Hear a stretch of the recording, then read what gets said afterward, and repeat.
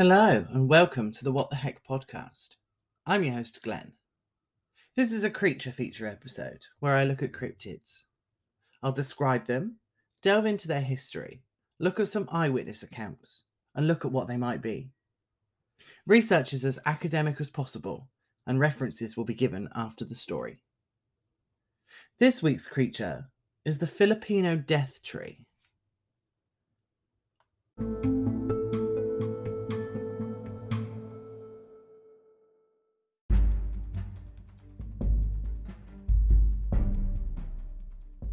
The name Filipino death tree is a bit of a misnomer. Most of the articles I found for this call it the man-eating tree of Mindanao. It's known as a cryptobotanical carnivorous plant and is only found on the island of Mindanao in the Philippines.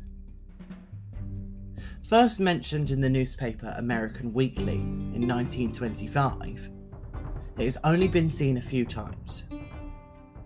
Because of this, I've gone to the dreaded place, Wikipedia. It's only to find the outline for other man-eating trees found around the world though. None of which actually appear in this episode whatsoever. I did some reading, I haven't actually used any of that information. As I said, in 1925, an article in American Weekly appeared. It was written by B.H. William and titled Escaped from the Embrace of the Man-Eating Tree. The article described the story of W.C. Bryant, who had travelled to the Philippines from Mississippi. He, his friend King, and his Moro guides, including a man named Leon, were exploring the island.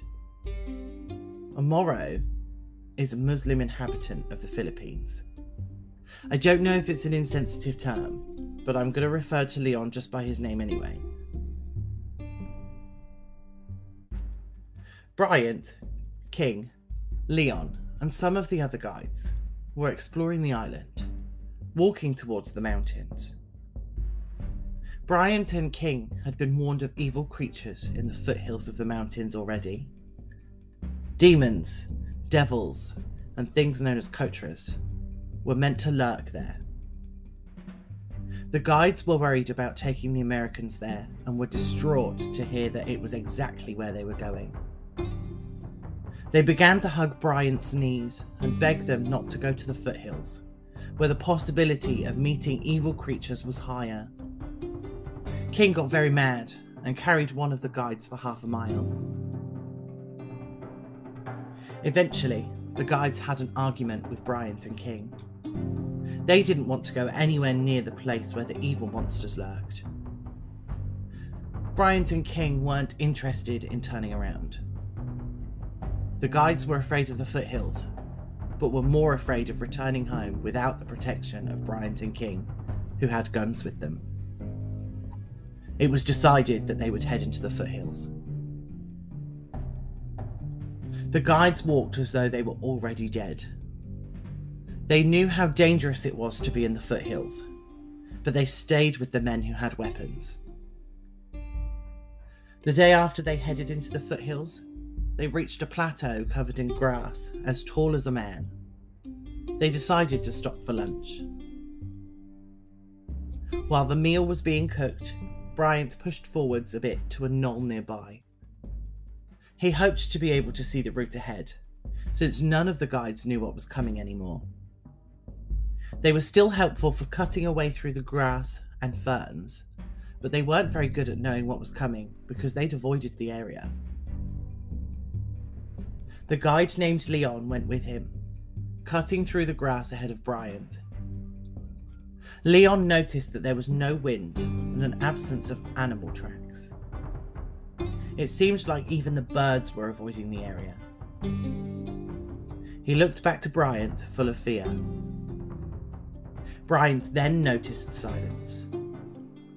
He tried to get Leon to continue, but Leon threw himself to the ground and was pleading to return to the others.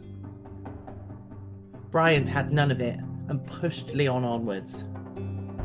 Leon had no choice but to comply, and soon the two of them were in front of a single tree.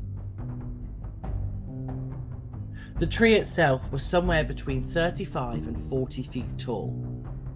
There were some tightly packed leaves, and it made him think of a shingle roof.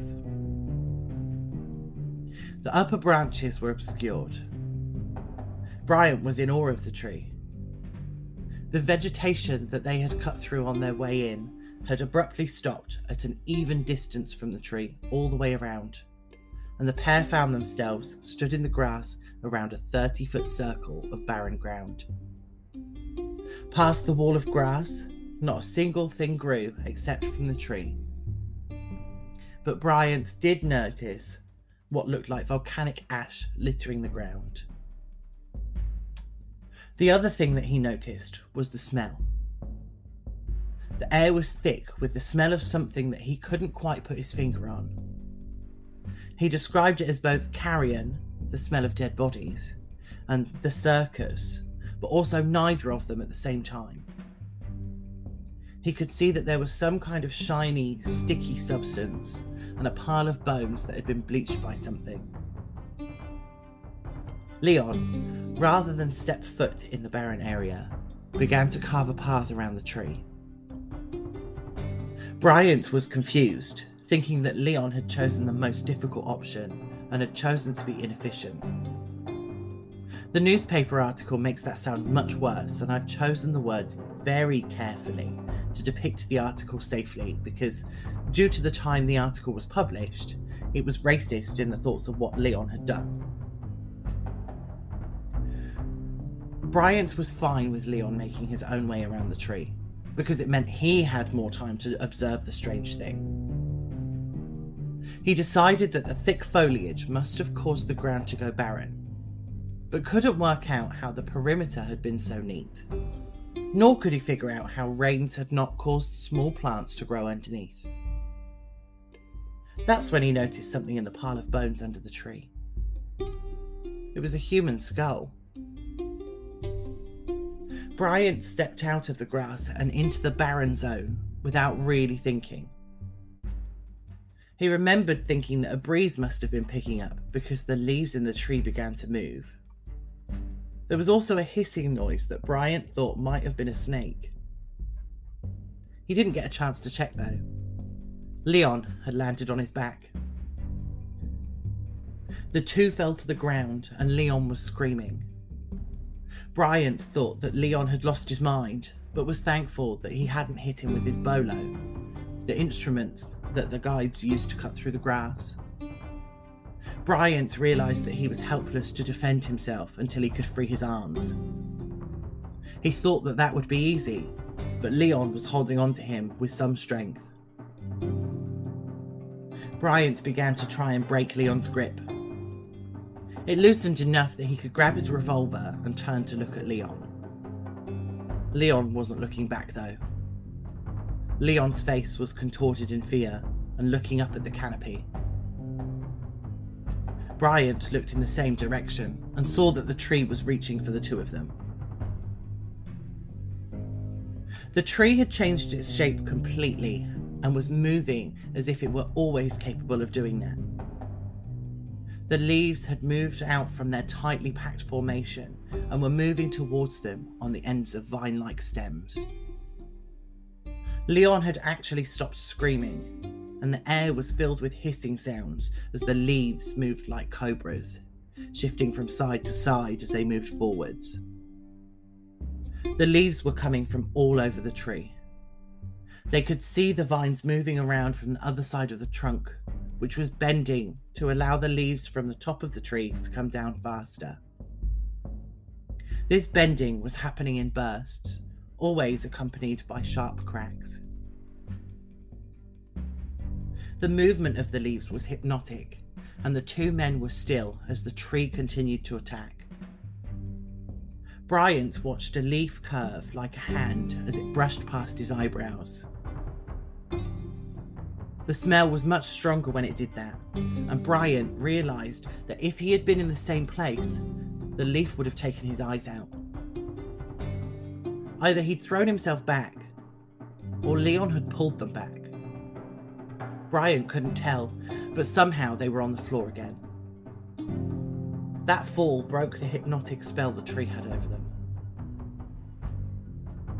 The two of them scrambled across the floor to the grass, leaving the barren patch. Bryant now knew why it was barren under the tree, as he and Leon lay in the grass. The tree was still moving, trying to find the men, but they were too far away from it. It worked itself up, then settled down. Bryant had recovered by then, and Leon took him around to the other side of the tree, which started up again, trying to kill them. Bryant took the time to observe the tree, estimating the leaves to be around 3 inches across, around 9 inches in length, and thick like a cactus. The vines that held the leaves were roughly the thickness of a thumb, had the ability to coil and uncoil like a spring, and even extend further if they needed to. The bones under the tree, Bryant thought, were smaller than a human, and possibly smaller than an ape. He could see lots of feathers, and possibly some hair or fur. Then they heard the sound of gunfire, and were reminded that King and the other guides were still on the plateau, making dinner. The gunshot must mean that it was ready. The men made their way back, and Bryant's last look at the tree showed its leaves slightly ruffled, like an angry bird. Bryant was confused. Why would the natives not try and destroy all of those trees, knowing that they were out there? When asked, Leon said that a naked man with just a bolo is no good against a killer tree. Bryant didn't believe that, choosing to believe that the guides could easily destroy a tree if they grouped together and if they tried, and that they just lived in superstition instead. Upon his return from the foothills, Bryant reported his findings to Captain Johnston. Johnston replied that he'd heard the stories about the tree and how they mesmerised their victims, but didn't believe it until Bryant had said something. The paper that ran the story reached out to Bryant, who responded and said that the story was true. He did, however, take issues with the drawings in the newspaper. He described the tree as round like a smokestack and a dark grey or ash colour. He said that the tree was symmetrical and could have been inviting in a storm because of the seemingly thick canopy. He believed that the sticky substance on the tree was what caused the hissing sound, and if the tree had managed to reach him, it would have grabbed him and held him until it could end his life. A few months after the story ran in American Weekly, Willard Clute put an article in American Botanist saying that the original story was a wild tale in the Sunday paper. He offered a $10,000 reward for a living specimen. Then, in December 1927, another article appeared in the papers. This time, it was the Abilene Reporter News from Texas. The article, written by Muriel Eddy, tells the story of the only woman explorer who had met the tree. She managed to escape unharmed, though. The tree seems to disappear after that, never to be mentioned again. I wonder what happened to the tree.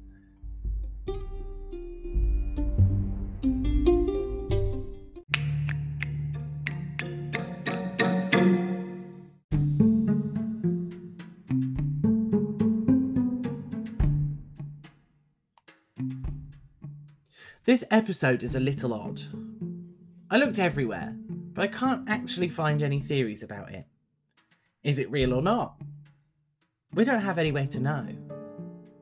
I have some options, but they're not really theories. The first option is that the tree isn't real.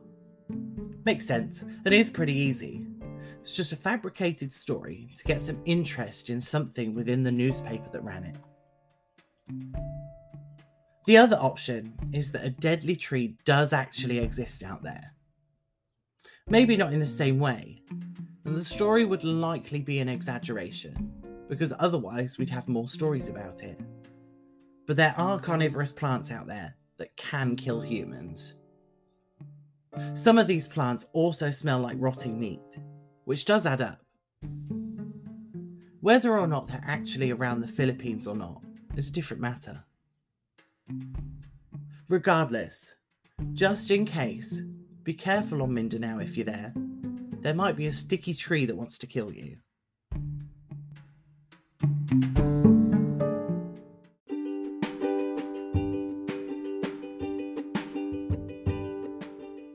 The description, history, and eyewitness reports of today's creature came from a Kook Science article called Man-Eating Tree of Mindanao.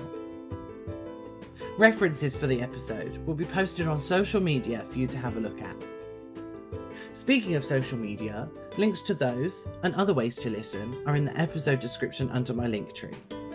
You can currently find me on Facebook and Instagram. Patreon is getting an upload of one of the transcripts each week as part of the £3 tier. The link to the Patreon is also on the link tree, and as before, you're welcome to pledge more than £3 a month, and I'll find something extra special for the people that do. I do have an email set up on the link tree, but it doesn't open a new email, so that's in the description of the episode too. Send me your spooky stories, unexplained events, and anything else you want me to read out. Or, if you have any corrections or issues with things that I've said, let me know and I'll address them as soon as I see the email. The next episode will be out on Wednesday, and next week's creature feature will be released on July 16th. So hold on until then.